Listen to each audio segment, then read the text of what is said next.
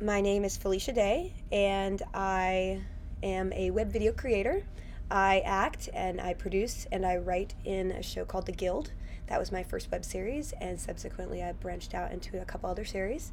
I got here because I was bored of the way that my life had been going just as an actor in Hollywood. I always made quite a good living and worked constantly in TV and commercials and movies, but I was, there are ways that you get pigeonholed and you don't really get to work as much as you want to on a regular basis sometimes. So I decided to have a World of Warcraft addiction, and that took over my life for like a year. And I got rid of that, and I decided to create something, and by writing. And they always say, write what you know. So I wrote a half-hour TV pilot based on my World of Warcraft addiction, like a comedy with a set of characters that I thought were funny and who I'd associated with people like that online. And instead of making it as a TV show, which would never have happened because it's so specific, I met my co-producer Kim Evie, and she suggested we do it for the web and start parceling up the script into small bite-sized pieces. So the Guild started off as a pilot for a 30-minute show. Yes, I wrote it initially as a 30-minute half-hour pilot about a group of online gamers who interact online and offline. And it was the first thing I ever wrote, really, besides sketch comedy. And it was, it was quite a learning curve, but I was really proud of it, and I put everything I had into it. And people who were moderately geeky would say this is really, really, really funny. And then people who were in the mainstream Hollywood, sort of agents and development executives and producers, they would say, I don't understand what's going on here. They didn't understand the gaming terminology, and they said basically give it up and do a spec script on an existing show, because that way you'll be able to break in. Don't waste your time with this because it's way too specific. And I was sad because I really thought it was funny and it was really good. And my producer, Kim Evie, like I said, read it, and she had been doing some viral videos on YouTube for a while with her husband. And she said, this is perfect for the web because this is where the people you're talking about are. And that's when we just sat down and decided to do it. No filmmaking training at all. So did you want to be a TV writer, or was it just that this was a specific show that you wanted to create? When people suggested that I do a spec script for television and mainstream movies and TV, I was not interested at all, because I know how writers get treated in Hollywood. And their creative process really is, it's considered sort of a mass-produced commodity oftentimes. And that wasn't really interesting to me as a creator. I didn't want to try to pander to everybody. I didn't want to try to marginalize what I wanted to say, the stories I wanted to tell, the characters I wanted to create. And really, at the time, there weren't a lot of avenues to be able to retain that. I guess you could make a film festival film or a short, but there's a very specific genre that is embraced in that sort of world, and not necessarily comedy or like spoofy comedy. So there weren't really a lot of ways to get that story out there. And thank goodness, my Kim was used to the internet, and she made me feel brave enough to be able to try something that I'd never done before, which was extremely scary. The decision to make something and not really know how to do it at all was, at the same time, terrifying and thrilling. Was she your friend beforehand? She was actually my only writing teacher that I've ever had. She taught a sketch writing class. I took a 3-month sketch writing class, and that's the only writing training I've ever had. And a year later, we just met for lunch randomly, and that's how we kind of reacquainted ourselves. And so she had been producing for the web previously? Kim had a couple of series. The one at the time was Gorgeous Tiny Chicken Machine Show, and it was a small vignettes about like a spoofing Japanese talk shows, and she dressed as this sort of Japanese schoolgirlish girl, Kiko, and she had this crazy talk show, and people would come in and be very confused about it. And it was spawned from a sketch that she wrote for Acme Comedy Theater, and that's where I met her, by taking a class. So the web before the Guild, what were webisodes like at the time that you were discussing making this? Web series before I made the Guild were definitely present. I don't mean to claim the title of the first web series. There were some like Z Frank, and there were a couple of other, like The Berg, a couple other web series that were moderately known. It wasn't something that people really were doing at all on a widespread basis. It was certainly a nascent format. YouTube really was even nascent at the time. I mean, basically, it was maybe some viral videos, a couple, but most people didn't watch video on the web just because 4 years ago, I mean, it's amazing the infrastructure has changed. How many more people watch video and stream video and have the capability to do all that at a pace that you can actually buffer everything at once. So it certainly wasn't something that was commonly done now, now. And I don't know, it just seemed like a something to leap into that we just, it was a leap of faith. So do you think, how would it be different if you were launching the Guild today? If I were to launch the Guild today, it would be a much more saturated field with web series. I don't know if I'd, we've invented a lot of things along the way. When I joined Twitter and I made a Facebook fan page and I, did WordPress install myself and I did Photoshop myself to be able to make the graphics that look pretty, at the opening of our, on our website and the opening of our episodes. Like, those are all things that we invented, I mean, I'm not saying we invented, let me back up, because we looked at the tools that we had online and which were in the beginning stages. I was on Twitter very, very, very early. I was probably, I brought the entertainment there and in the early stages. It was mostly tech early adopters who did it. So we just looked at the tools that we had online and we said, well, what can we use to, get in touch with our audience on a more regular basis? So, I mean, now it's so fully developed. Like, people know what to do. They know how to make a Facebook fan page. They know how to make a Twitter. They know how to craft websites that web series are make them appealing. And it was very early on. I'm not saying that we were the first. We were certainly one of the first. And do you think that was important for? I think that the social media things that we did early on in the show absolutely hinge on the success of the show. I mean, our show, the first season, was completely funded by fans after the first 2 episodes. And the only reason we did that was that somebody at a meeting said, oh, we're not really funding web series, but maybe you could put up a PayPal button. And we were like, I don't know if anybody paid for this, but why not? So I made a website, I got a WordPress install, I learned PHP really badly, and then I put the PayPal button up, and people actually donated, which was insane to us. And by the end of the first season, we had so many people, I just shut it down because I felt like any more credits would look tacky, and I didn't want to lie to anybody because we might not have done 11th episode. So it became overwhelming releasing the show. And we only released them once a month, which is a little bit unusual for web series, but I think it was key to the success because it let it grow and word of mouth spread between episodes. And so how did you settle on, the format of it? I guess the length, because it kind of fluctuates in the beginning, the length of each episode, and then they become longer. But the first season was based on that pilot script. Is that correct? The first season was based on the I think 42-page pilot script that I wrote, and we just started instinctively cutting them up into pieces that seemed friendly to the web.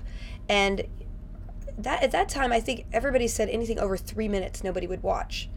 But and I think episode 1 is like 3 minutes long, or maybe it's right under 4, but it's extremely short. I think it's the shortest episode we ever made, and that was because everybody told us, oh, you can't have it very, very long, which I think is very true, especially for a first episode. The shorter the better.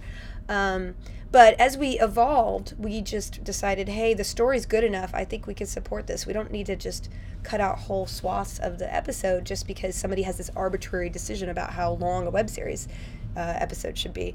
So we do fluctuate, which I think is amazing. I know that when you do TV, they tend to get in post and they stretch out moments that don't necessarily need to be stretched out, or they shrink things that don't necessarily need to be shrunk because of the time constraints. And that's what's great about making something for the web, for streaming. There isn't a rule. You don't have programming coming on right afterwards to cut you off. When you put together the website, when you put together the PayPal, that you're all personally doing that yourself, or the team is doing that stuff? When I say that I did the PHP and put the website together and put the PayPal up and boxed over 2,000 DVDs, ourselves, that's 2 women, me and Kim. A couple times we had volunteers come and help us because we had so many customs forms to fill out for the DVDs. That was a free volunteer that we just found who liked the show. But even today, like, we don't have a staff. We have an assistant sometimes we hire, and we have somebody who helps us with social interaction, community interaction. But that has taken 3 years to get to those point, and those are very part-time people who only occasionally come in. So it is still me and Kim doing everything. And when I say everything, it's, learning PowerPoint, learning Excel, learning how to compress video properly, doing Final Cut when the editor wasn't available to do, some of the editing. I mean, it was absolutely a situation where every step of the way we saw a need and we saw a way to make our episodes better and reach our audience better, and we didn't have any money to hire people to do it, so we just learned how to do it. I mean, we're experts. It's kind of like the jack of all trades, master of none, but that's what we've cobbled together. Do you think that level of kind of DIY authenticity was really important to the culture of the Guild when it was introduced? I think that kind of DIY culture was definitely very important because it sort of branded the show with my face, because I became the face of the show and the driving impulse, and it personalized the show in a way that I think made it that much more successful.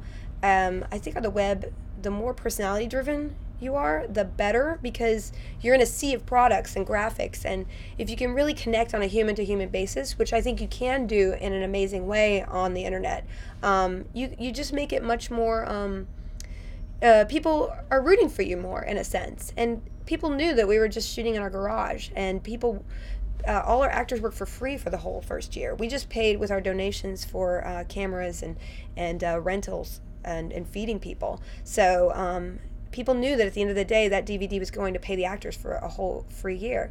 And I think that goodwill aspect sort of infused the show with a sort of, go-get-'em attitude with the public. And it just is, it's very heartening to know that people would donate $5 from Indonesia to help us make that show keep going.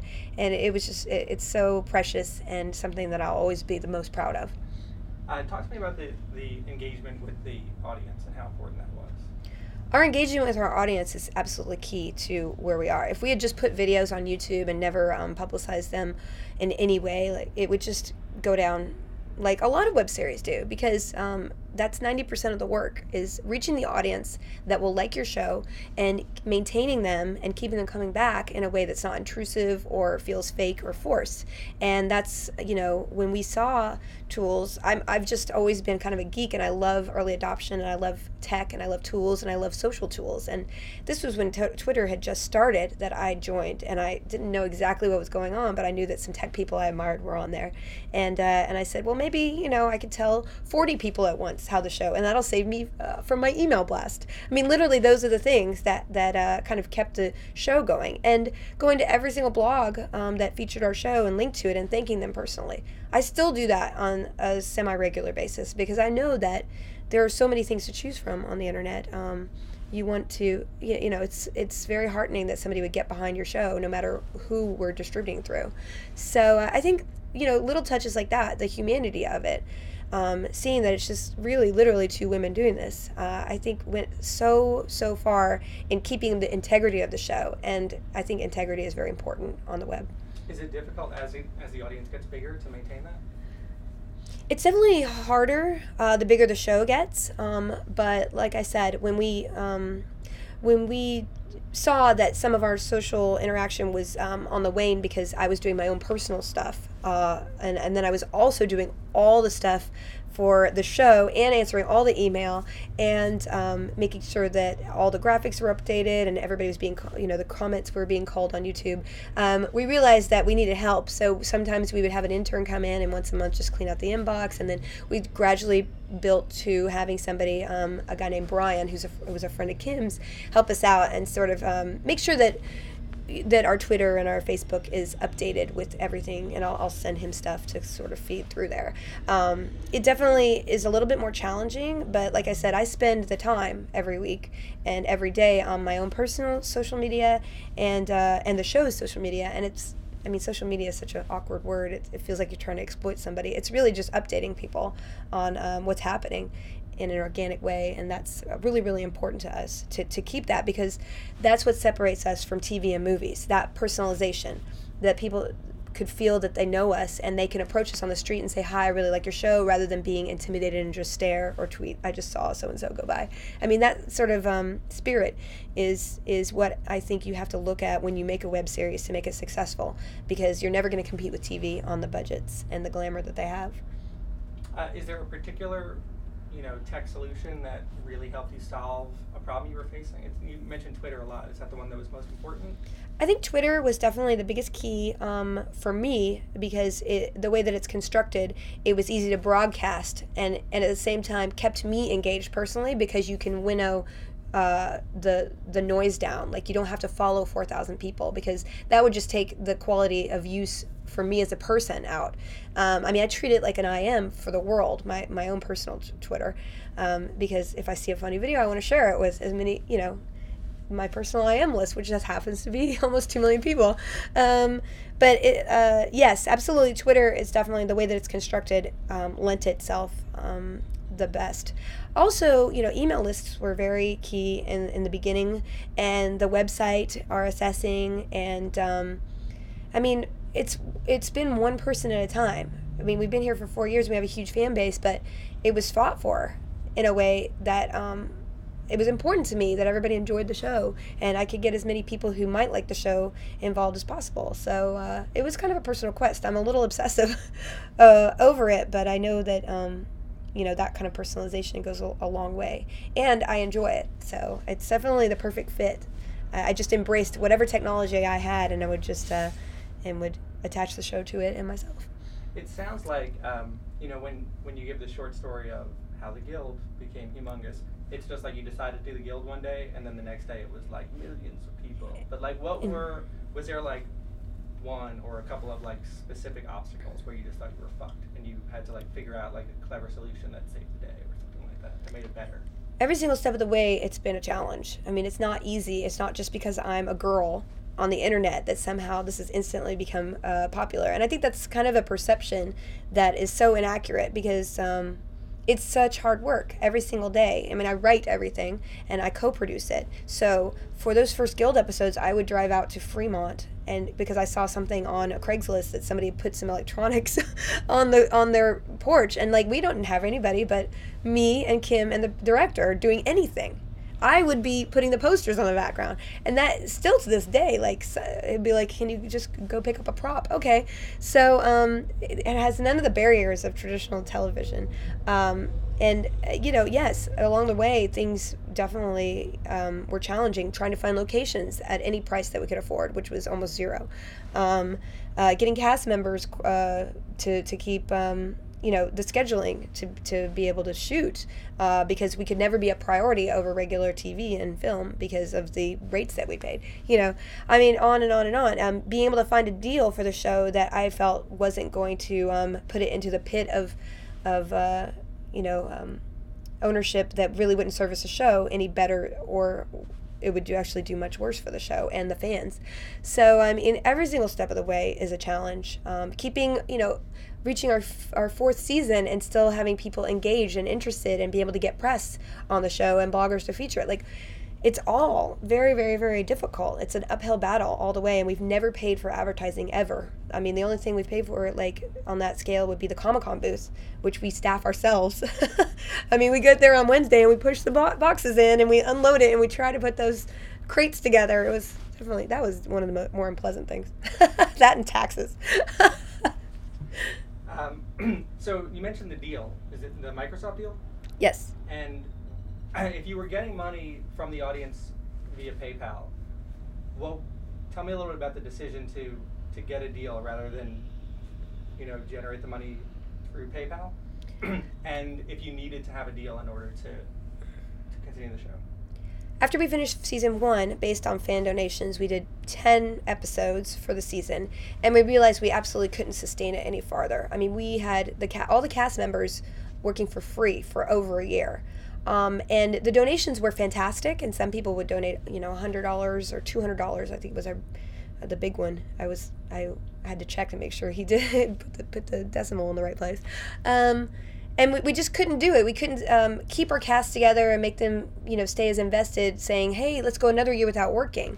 Without being able to pay you. So we knew we needed a deal, and we had many, many offers because by the end of the season, we had reached millions and millions and millions of YouTube views.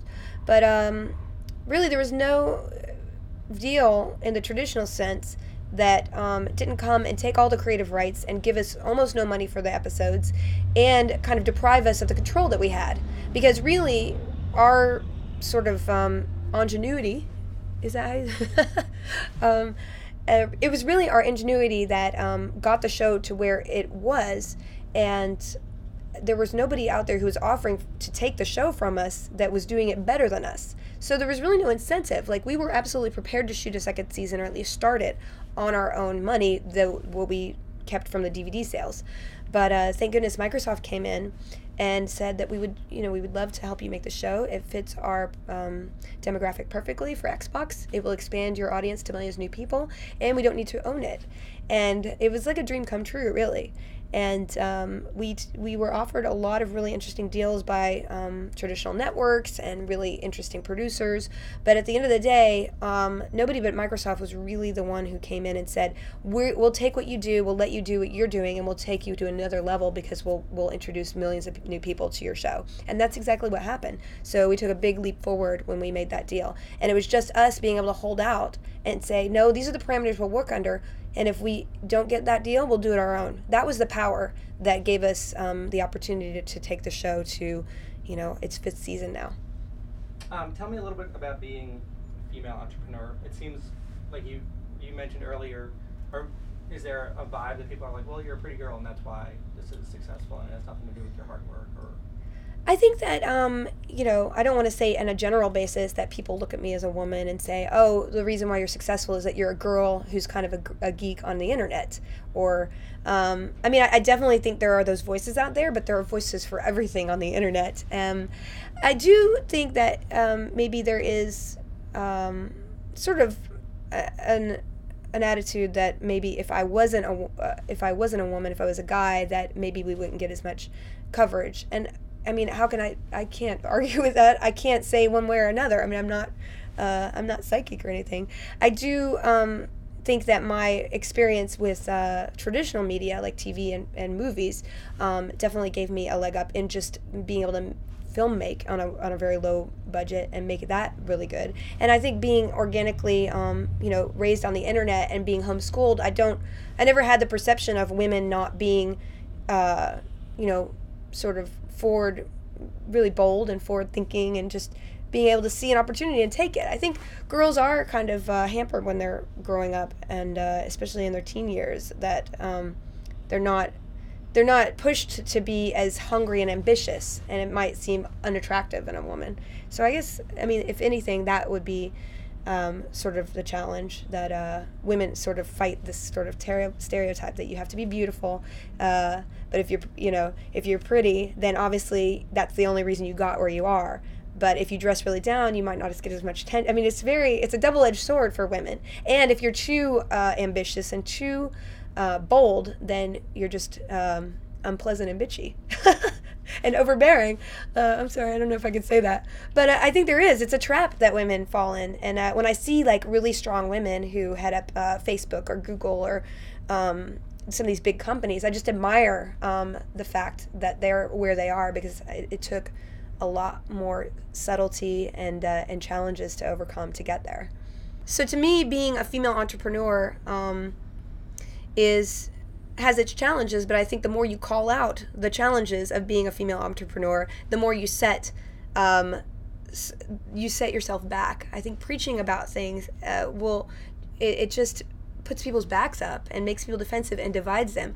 So my whole philosophy about being a female entrepreneur and also being a female gamer is don't call it out. Just see how you want to live and how you would ideally what your end game is, and just aim for it. And yes, there might be more obstacles than other people, but everybody will have their obstacles. And the more that women just decide where they want to be and just go there and overcome what they need hurdle by hurdle, that will pave the way for more women to just be be who they want to be and not even have to call out the fact that there's any differences between them or male entrepreneurs. To me, preaching is ineffective. Leading by example is the only way you change minds. You've mentioned a couple of times the desire when signing the deal to hold on to the intellectual property. It seems to be a recent trend that, keeping the IP is very important to creators. Is that a transmedia thing, or like what do you think is important about that, and how do you utilize IP? I think it's very important to retain your IP. I think that that was definitely something that drove me every step of the way, because the creator forms the kernel of the idea. Yes, dozens or hundreds of other people come to contribute and create that vision, but without that creator, you have nothing. And I think that that's what sort of drove my resentment of the traditional system, is that people's ideas and creativity and personality were being disposed of to make something, more mediocre and vanilla and rounding the corners out. And that's what I don't enjoy about the traditional system that has evolved in storytelling in TV and movies.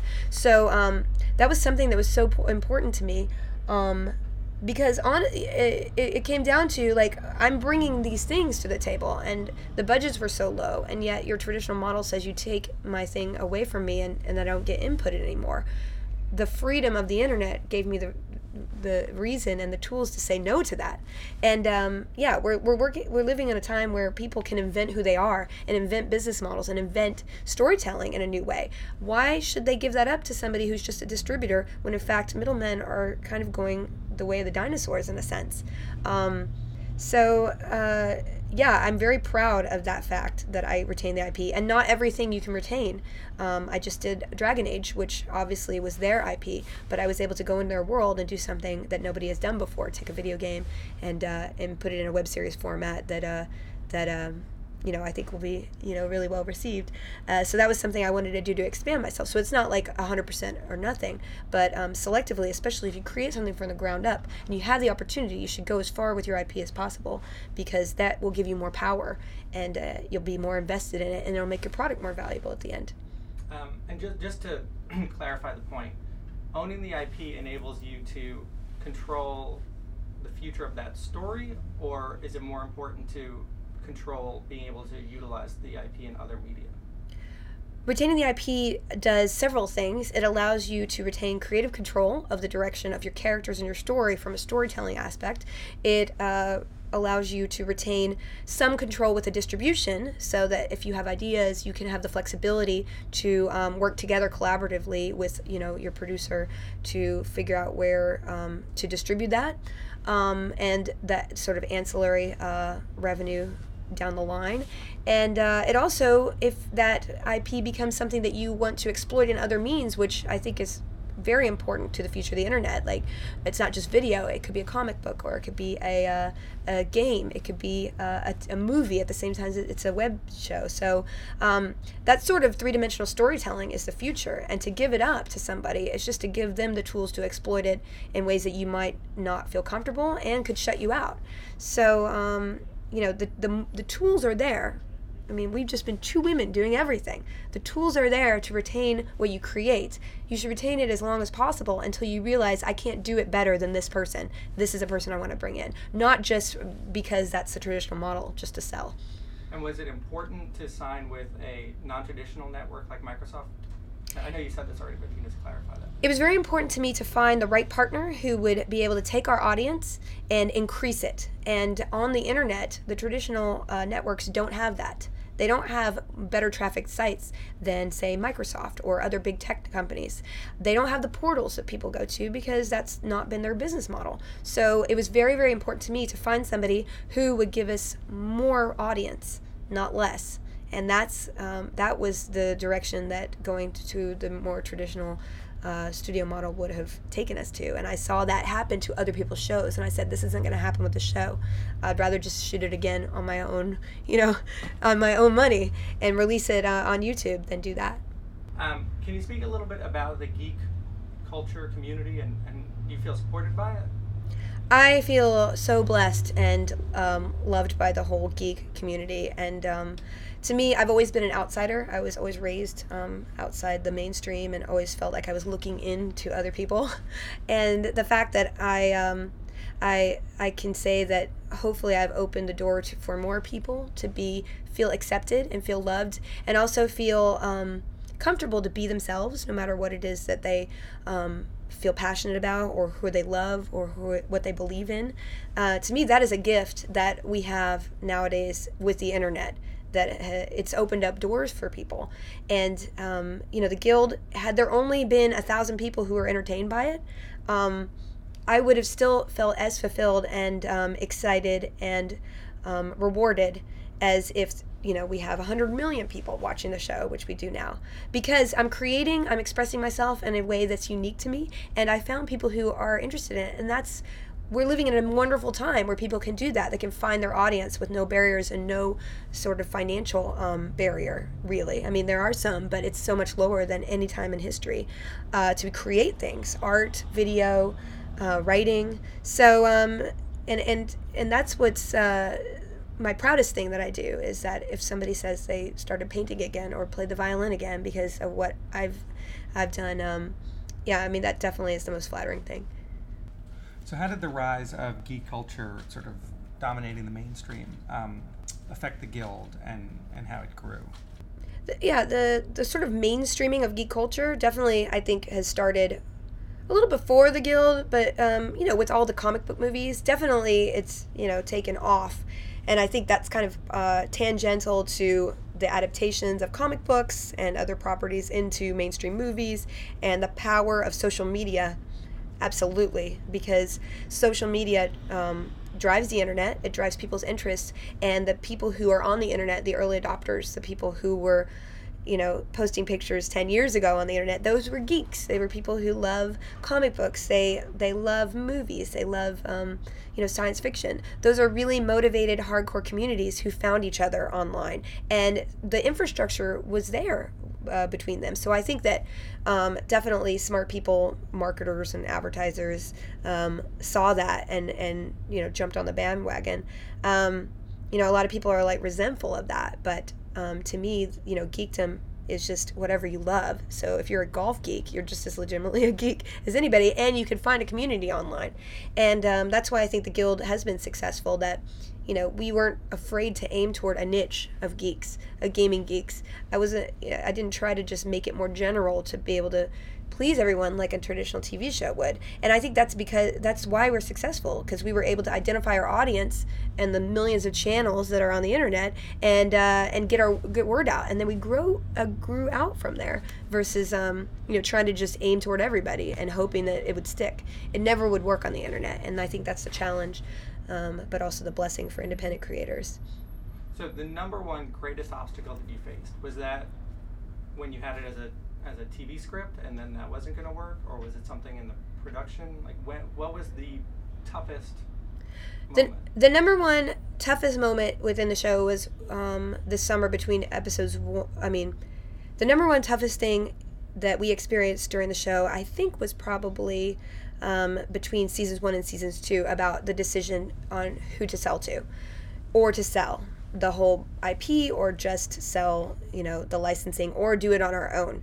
And those were very hard times. I would look at contracts that were ready to sign, and I would almost sign, and I just didn't feel right about it, because I knew that we could do more than these fancy people on our own. And why were we giving away our show just because they had a reputation in mainstream? There was just, when I thought about it, there was no correlation to our further success with somebody from a TV world. There just wasn't, because we'd been doing it better, as good or better than anybody else on the web by ourselves, two people, behind their computers. So there was no incentive, and we had the power to go back to our audience to release it.